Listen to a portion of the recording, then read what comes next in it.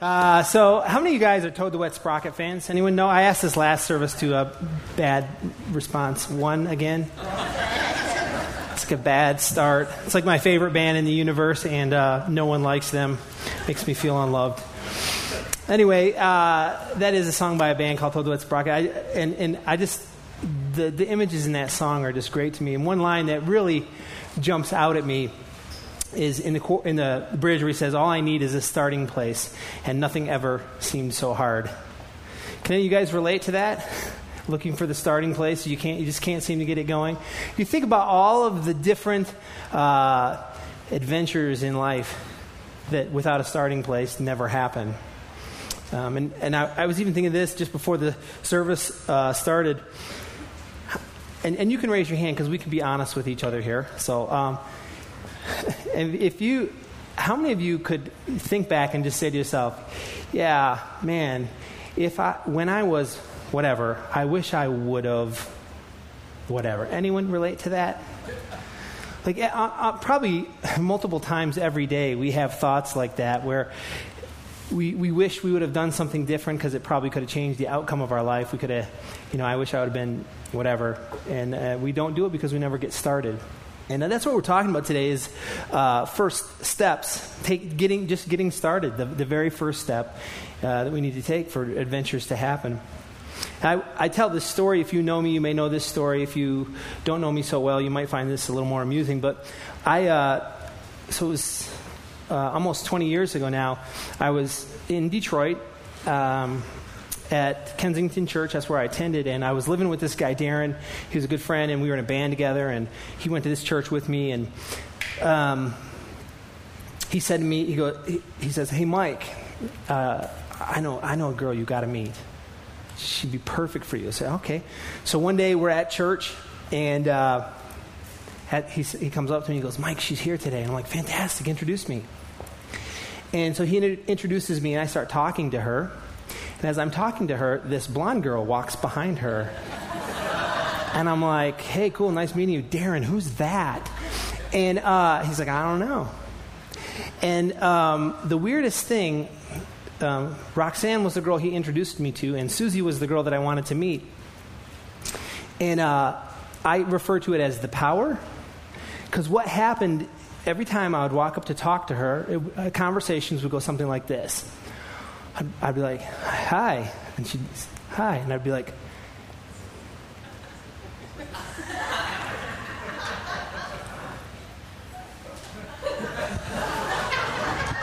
because whenever I did not know how to start any kind of conversation, and I would have this, every single thing I thought was like, "No, don't say that, because then she'll think this," and it was just terrible. And then though, what happened was, I found something out. I found out she was a teacher. I kind of stalked her a little bit to find out what she did. Anyway, and I found out she was a teacher, and I'm like, "Okay, game on," because I'm a teacher. And then from then on, I was like, I can actually have a conversation with her, and I feel confident. And so we finally started talking. 10 months from the day we met, we were married. And I told Susan I was going to tell this story, and she goes, "Well, make sure you tell people that you're not necessarily recommending the 10-month plan. It worked for us. It doesn't necessarily work for everyone. We're 18 years in, so it did work. But until I had the entry point, the starting point, it was just terrible. I just had that relationship was going nowhere. And I just even think on just more, it happens on bigger levels. Like you think of all of the great discoveries that had we never launched a rocket, we wouldn't know stuff about the moon, and we wouldn't, except for Lewis and Clark and all these other great explorers, Dora and whoever else. If at some point your great idea has to get legs, right? Or it's not really even a great idea. It's just something. And it's funny. We went up to. You guys ever go to Lava Hot Springs? You ever been up there? Anyone? A few of you. We like to go up there during the summer, and we went up there this year, and we took some friends with us. And if you've never been there, it's really cool. There's a little river that runs through the town that you raft, and it's like like a little 10-minute little river raft thing, and then you get out and you do it again. And then at the end of town, they have this big, huge pool that's hot springs fed, and it's warm. And they have these big slides, and they have big diving boards and springboards, and they also have these big, huge platforms. And I don't know exactly how tall the highest platform is, but I think it's somewhere around 1 million feet. And so we're sitting there and we're watching all these people, and people are crazy. Like, they're like running and they're like diving and doing flips, and literally it's probably like 50 feet. It's really high. It's super high. And so we're sitting there, we're watching, and we're with this other family, Mike and Marla DeVries, and their kids, and we kind of look at each other and like, want to go? Well, I don't know. All right, let's go. And then you find out you have to sign a waiver, which kind of makes you a little less excited about the whole thing. And so anyway, we do it, and we actually didn't do the... Anyway, we get up to the dive, and the most interesting thing is, and we see this all the time too, because you'd watch this happen as we're sitting there vicariously saying how easy it would be to do. So we're sitting there, and finally we climb the ladder, we sign the waiver, and you get up there, and then you have to wait, right? And there's like 5 people in front of you. And what happens is they're staggered. There's one here, and one here. And the guard kind of has to give you it's your turn kind of thing. And so we're standing there, and everything's kind of great.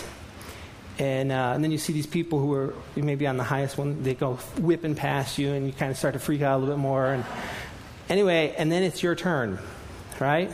And you're waiting, and then the guard goes...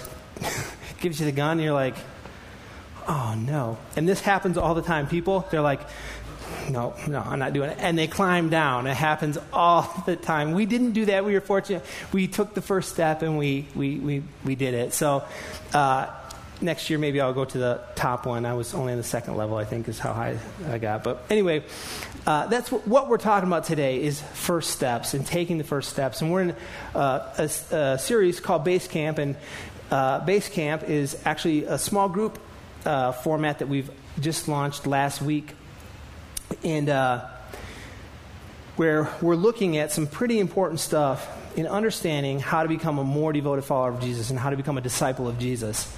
And if you were with us last week, you heard Dave talk about understanding the character of God, and understanding that He is personal, and understanding that He is loving, and understanding that He is holy. Not just one of those 3 things, but He is all of those things. And that He invites us into an adventure, and the adventure that He invites us into is the adventure of understanding who He is, who He created us to be, and what it means to know Him fully and actually live the life He designed us for. And until you understand who God is, it's probably going to be tough to take the first step in that process. And so that's what we looked at last week. And, God invites us into this crazy adventure. And one of the key thing that He invites us into, or one of the key things that He invites us into, is understanding that our life is not about us. He invites us into a life that's so different, and it's to be focused on others and focused on Him. But like anything else, that, you have to take the first step in engaging that process. Otherwise, we're just like sitting there on our towel, vicariously living the life of people who are jumping off the high dive and doing their flips and stuff like that. But you have to take the first step. We're going to dive into that more, but before we do, I just would love to pray with you, if you would. Heavenly Father, we're grateful for your grace, and we are just awed by the love you have for us and the fact that you actually care about us, the creator of the universe who cares intimately about us. You're personal, and you desire to know us on an individual level. And you're also holy. You're so different than us. You're perfect in every way, and somehow we need to make sense of what that means for us in the relationship with you. And I pray this morning as we talk through the message, I pray that actually your words would come out of my mouth and not my own, and that you would speak to all of us here today. You'd soften our hearts to receive your word, and that you would help us be drawn closer into knowing you. And we ask this in your name. Amen. So the question I want to pose here is pretty simple, and it's this. If this God that we've just talked about, this holy, loving, personal God, if he's out there and he loves us so much, then why don't we experience him all the time? I don't know if you ever thought about that, but it's kind of interesting. If God is that awesome, that loving, that personal, why don't we experience him all the time? Well, what I'm going to share with you today, I think, is really, really good news. And when I say good news, I mean good news as in the gospel good news. It's good news. And the first bit of good news is this. The reason we don't experience him is because we walk away from him. And that's good news. See, we're sort of standing at a crossroads here. If you look at this sign here, I'm told that they have these on hiking trails. I think I've seen them on the internet from time to time. Not much of a hiker myself, but God gives us a choice, and he brings us to a sign like this that says, the Alpine Loop or the Arctic Circle or whatever. You can take either one of those paths. And one path leads to him, the other path is everything else, and they go in opposite directions. The first thing that's really interesting that we need to understand about God is that he gives us a choice. And I think that this is really important because to understand that he gives us a choice helps us to understand that he actually truly desires true love. Right? Because if you don't have a choice, can you truly love? If I have no choice in the matter, then I actually can't truly fully love him. And the fact that he gives us the opportunity to choose him or other things demonstrates that he is a loving God. I want to look at this passage, Titus chapter 3, verse 3. And it sort of gives, as we look at this, it gives a flow of thought that what happens in our lives when we get to this crossroad here. And the verse goes like this. Once, we too were foolish and disobedient. We were misled and became slaves to many lusts and pleasures. Our lives were full of evil and envy, and we hated each other.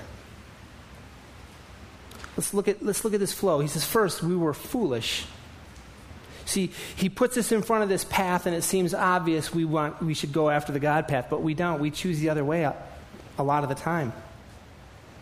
We're foolish because we believe in ourselves over God. We believe that what we want is better than what God wants for us, and we make this choice to go the other direction.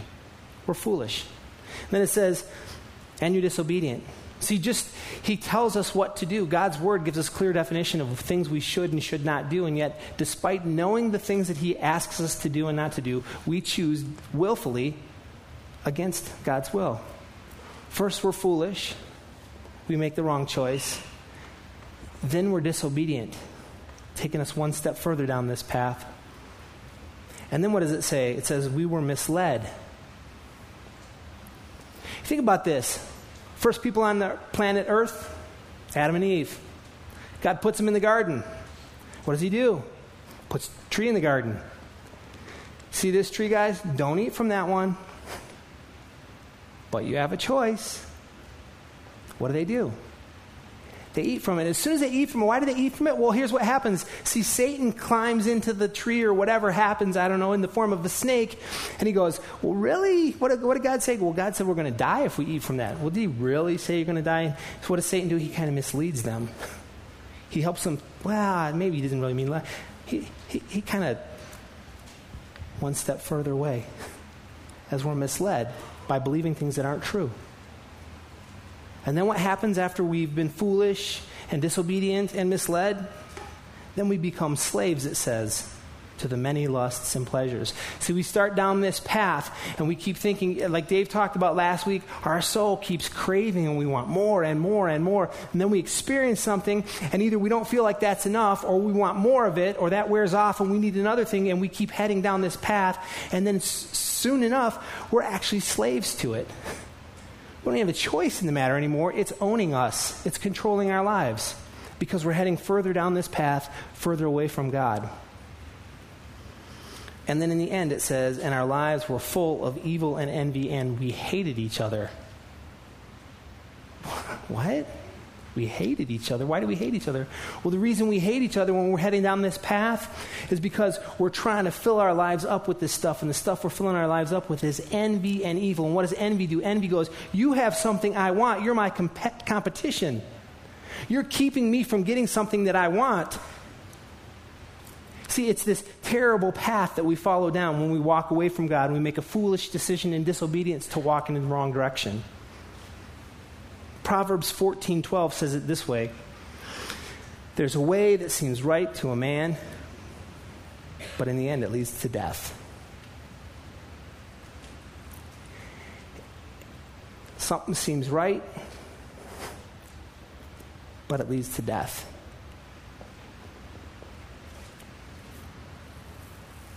Do you ever find yourself doing this? I mean, if you don't raise your hand, but I mean, if you're all honest, we'd all raise our hand. We all do this.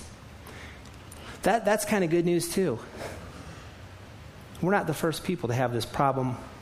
The Apostle Paul, who wrote most of the New Testament, struggled with this very thing. We find in Romans chapter 7, he says this: and I know that nothing good lives in me, that is, in my sinful nature.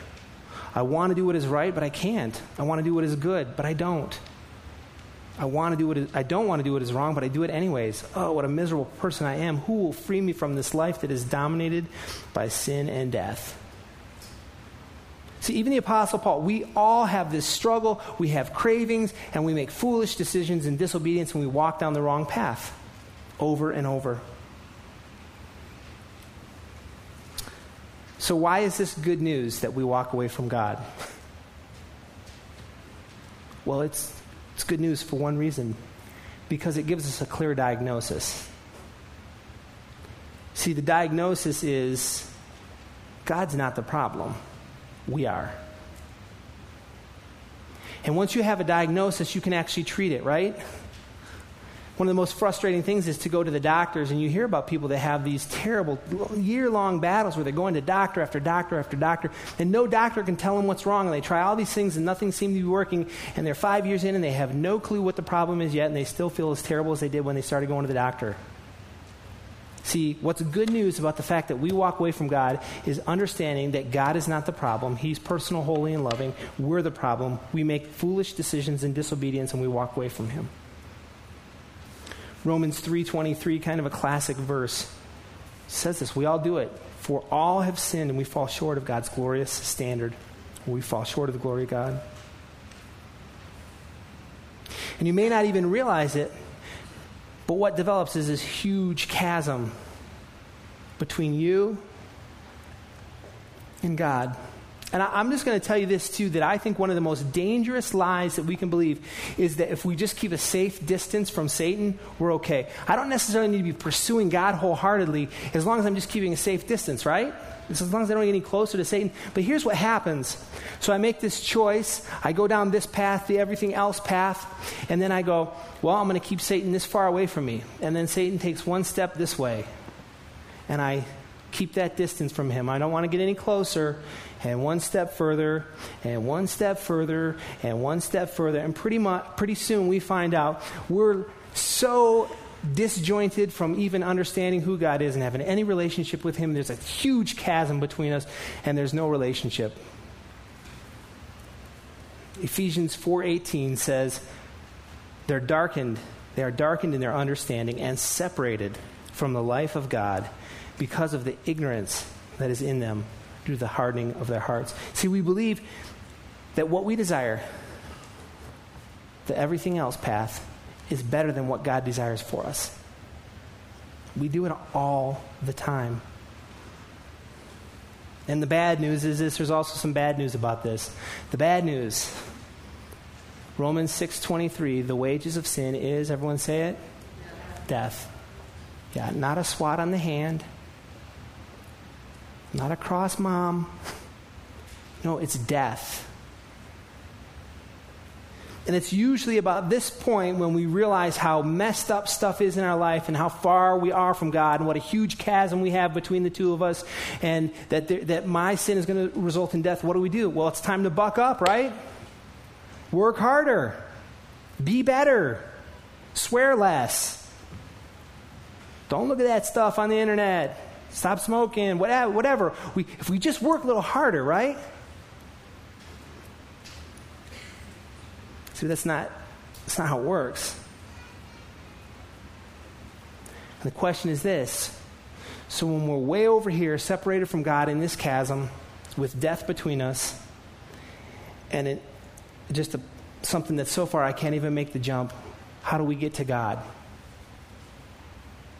Well, you want to hear the second part of the good news? It's this.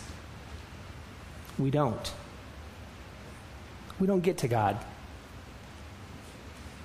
God runs towards us. Again, another classic verse, I'm sure you guys could probably say this with me. John 3:16, right? We all know this verse, and it says, "For God so loved the world that he gave his one and only Son, that whoever believes in him shall not perish, but have eternal life." See, God's love is so great for us that he sent his Son to die for us so that we could know him. Isn't that awesome? Yes, just so you know, the answer is yes. Yes, it is awesome. It's awesome that he did that. And oftentimes we stop reading at verse 16. But you want to know another great verse? Is verse 17 of the same chapter. Because it says this, "For God did not send his Son into the world to condemn the world, but to save the world through him." Why is that so awesome? It's awesome because when we get way over here and we're so separated from God, how do we feel about ourselves? We feel crummy and we beat ourselves up and we start condemning ourselves and we realize God has no need for us or we have no value to him and there's no point. I should just quit because there's, right? But what does he say? No. You see, you've got it all wrong. I didn't come to condemn you. I came to give you life. That's one of those foolish ways that Satan misleads us a little further away, by believing that something we have is something God needs. And when we're not good enough, he doesn't like us quite as much. See, that's how human relationships are, right? When we don't perform up to the expectations of others, our relationships kind of fail a little bit. But God's not like that. You think of the passage in John chapter 8, if you remember this woman, the Pharisees, or the religious leaders of the time, they're trying to trap Jesus, and they bring this woman who'd been caught in adultery. And they bring her out in front of Jesus, and what do they say? They say, "Hey, so she was caught in adultery, and the law says to stone her. So what do you think?" And he says, "Yeah, go for it." "Oh, by the way, so who's ever sinless, you go ahead and throw the first stone." And slowly but surely, they kind of go, and they kind of walk away until it's Jesus and this woman left. And Jesus looks at her and he says, "So, where are your accusers? Who's condemning you?" he says. And she says, "No one." He says, "And guess what? Neither do I." See, we need to understand that God is loving, and a loving God is not a condemning God. It's not the same thing.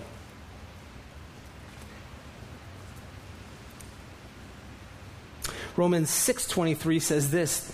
We already read it. The wages of sin is death. Oh, wait, there's more.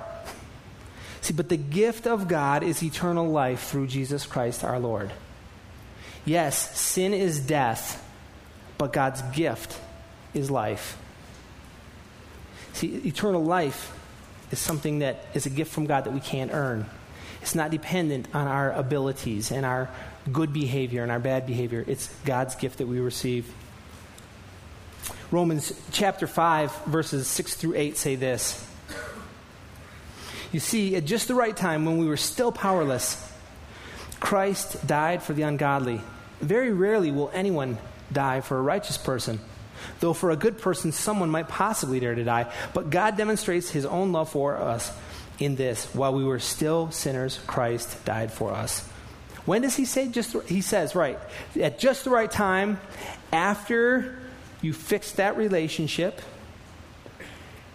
and started treating your mom better and started attending church and were kinder to animals, then that's when he died for us, right? No, it doesn't say that. See, this is what we think because our human relationships work that way. But what it says, at just the right time when we were powerless, we were sinners, we were ungodly, and that's when he goes, that's the person I want to die for.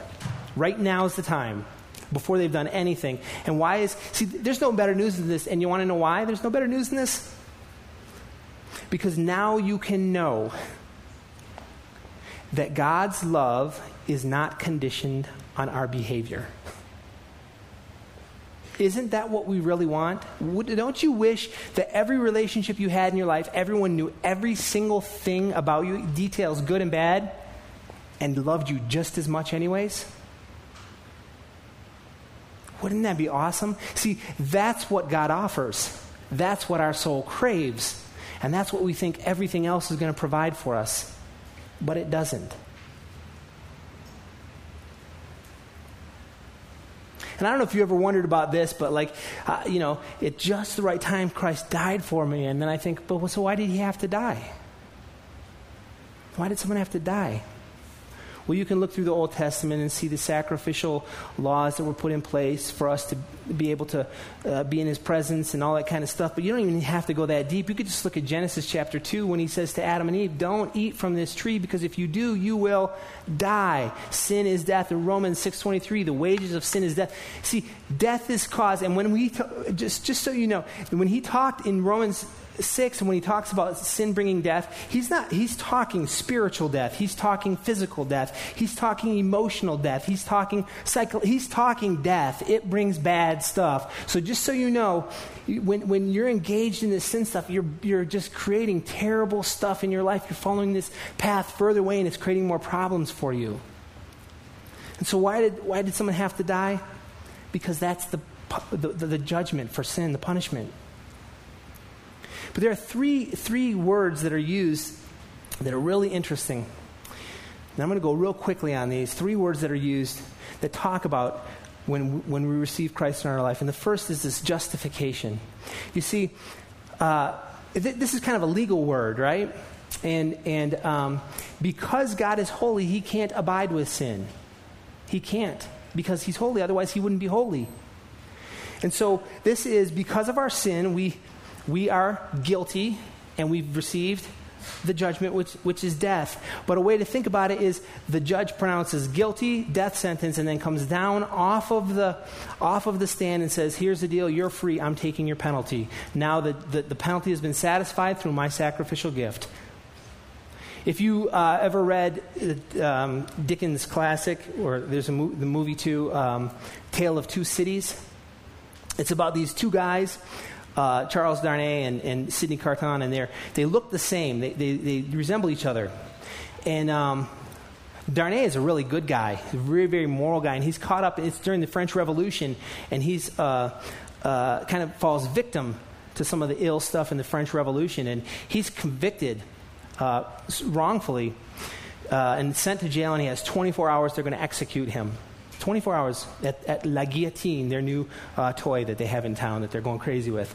And so, but this other guy, Sidney Carton, who looks like him, is in love with Darnay's wife. And it's unrequited, and so, but he's in love with her, and he realizes that the only way that this woman will be happy is if she is with her husband. And so what this guy does, Carton, he devises this plan to be taken in to visit the prisoner. And he goes to visit Darnay, and as he's in there, he knocks him out, and he switches their clothes. And then he calls the guards, and he says, hey, guards, he's acting like now he's taking the role of the prisoner, and the guards can't tell the difference because they look the same. And he says, okay, take this guy out. He got sick, and they take him out, and he escapes to freedom. And then the next day, he dies for this guy so that this woman can have the love that she's supposed to have. Now, the reason he had to die is because this prison was so impenetrable, and if he would have just tried to escape, they probably would have caught him, and even if he would have escaped, the penalty and the judgment wouldn't have been satisfied, and they would have searched him down until they finally caught him, and then they would have killed him. And so he had to serve the penalty so that they could be free. It's a beautiful example of someone justifying the law so that we could be free. Another word is redemption. So you have justification. There's also redemption, which is like an ownership term. And the legal term of justification kind of satisfies God's holiness. And redemption is the ownership term that satisfies God's loving nature. And it means to buy back. So you belong to me, but somehow you've gotten away, and I'm going to retake the ownership. And the third term that's really interesting is reconciliation. And reconciliation is that relational, personal part. It satisfies God's personal nature, because what he does is he says, not only do I own you, but we were created to be in relationship together. And so we've fallen out of relationship, and now what I'm going to do when you come back we have relationship together again. It's amazing. It's like the multifacets of God's love for us. See, God is holy, and he judges sin. And he can't have anything to do with it. But he is love, and he cannot stand the thought of us not being with him. It said, J.I. Packer says this, it's just a great quote. It says this: to be right with God the judge is a great thing, but to be loved and cared for by God the Father is greater. To be right with the judge is great. To be loved by the Father, even greater. Tim Keller, who's just a brilliant theologian, he talks about the two extremes of thought about God. And the first extreme is this, the moralistic view. And the moralistic view of God is this, that God is holy and demanding, and we have to try really, really hard to meet his standards. And if we just work really, really hard at being good and following the rules and do the right thing, then what happens? Well, then we feel good about ourselves, right? We feel good, and that can potentially lead to pride and superiority and judgment on others because now we're doing good and they're not. And then when we're doing bad, if we have a moralistic view of God, then what happens is when we're doing bad, we start to feel badly about ourselves, and we have self-hatred, and we think terrible things, and it doesn't really go anywhere. The problem with this view is that when the moralist thinks of their relationship with God, it doesn't move them to tears. It doesn't electrify them. There's not emotion attached to it. The second, opposite extreme view of God is that the relativistic view. And the relativistic view is this: God just loves and accepts everyone. See, when the relativist thinks of their relationship with God, it doesn't move them either, because of course he loves me, he loves everyone. Not that big a deal. See, but what we need to understand is that the gospel is an infinitely holy God who is infinitely loving. That's why the grace is so amazing. So he couldn't just shrug off the evil, and he couldn't just punish us for it. Keller says this is the quote, such a good quote. He says this: and it's not until you're humbled into the dust, because he is so holy, he had to die for you, and not until you are affirmed and valued into the sky because he loves you so much that he was glad to die for you, will you be humbled out of the pride that makes you look down on others, and affirmed out of the self-hatred that makes you look down on yourself. The death of inferiority and superiority comes from the gospel. You see, when we understand not that just God is moral or God is loving, but we understand that he's equally both, it's at that point that we can move into a position of understanding the depth of his love for us. See, God says, I love you so much, I'll do anything I can to be with you. And so we say, well, what do we do? This is the third thing. We take the leap of faith. Ephesians chapter 2, verse 8 and 9 say this: for it is by grace that you have been saved through faith, and this is not from yourselves. It is the gift of God, not by works, so that no one can boast. And grace, just so you know, a definition of grace is God's infinite love and mercy and favor and goodwill towards man. God's love towards us. We're saved by that through what? Our faith. And I just want to point out that many people, let's get back to that first step we talked about at the very beginning of the day. So many of us have 100 reasons why we never actually embark on our first step in adventures. And one of those, I'm just going to tell you, is this: we are not called to knowledge. of Christ. I'm not saying you shouldn't be knowledgeable. Faith and knowledge are not the same thing.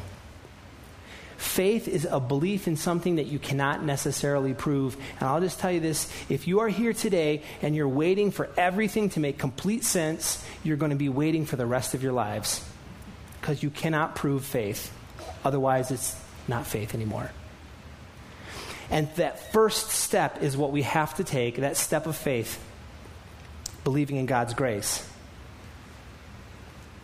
See, because we can't get from over here without God. We can't do it. And faith is just the confident trust in Him. Like stepping out of an airplane. We were going to show a video of Dave back in, it's a long time ago. He jumped out of an airplane. They did the tandem jump, and he has this rabid fear of heights. And he jumped out of the plane, and he said, the most interesting thing is this. I put my faith in this dude that's strapped to my back and the parachute and the fact that he can make this thing happen, because if it doesn't, I'm done for. And it's the same thing with God. We have to place our faith in Him and go, God, I'm strapping myself to you and trusting you. I'm going to take that first step. I'm stepping out of the plane. I'm just going to believe that you've got it and I don't have to.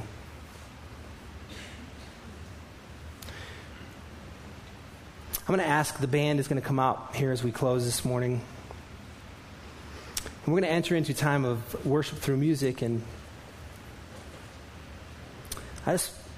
just a couple more thoughts as they're getting up here. The first is this. I want to read Romans 10:9. It says this. If you declare with your mouth that Jesus is Lord and believe in your heart that God raised Him from the dead, you will be saved. See, we have to believe that Jesus Christ, His death on the cross, saves us and gets us from the path of everything else to the path of God, and we can't do it on our own. And belief is just believe in what? Believe that Jesus Christ is the Son of God and He can save us. I'll trust you with my life. I'll trust you with forgiving me. I'm going to receive you as Lord, and I'm going to give you control. And then I'm just going to jump.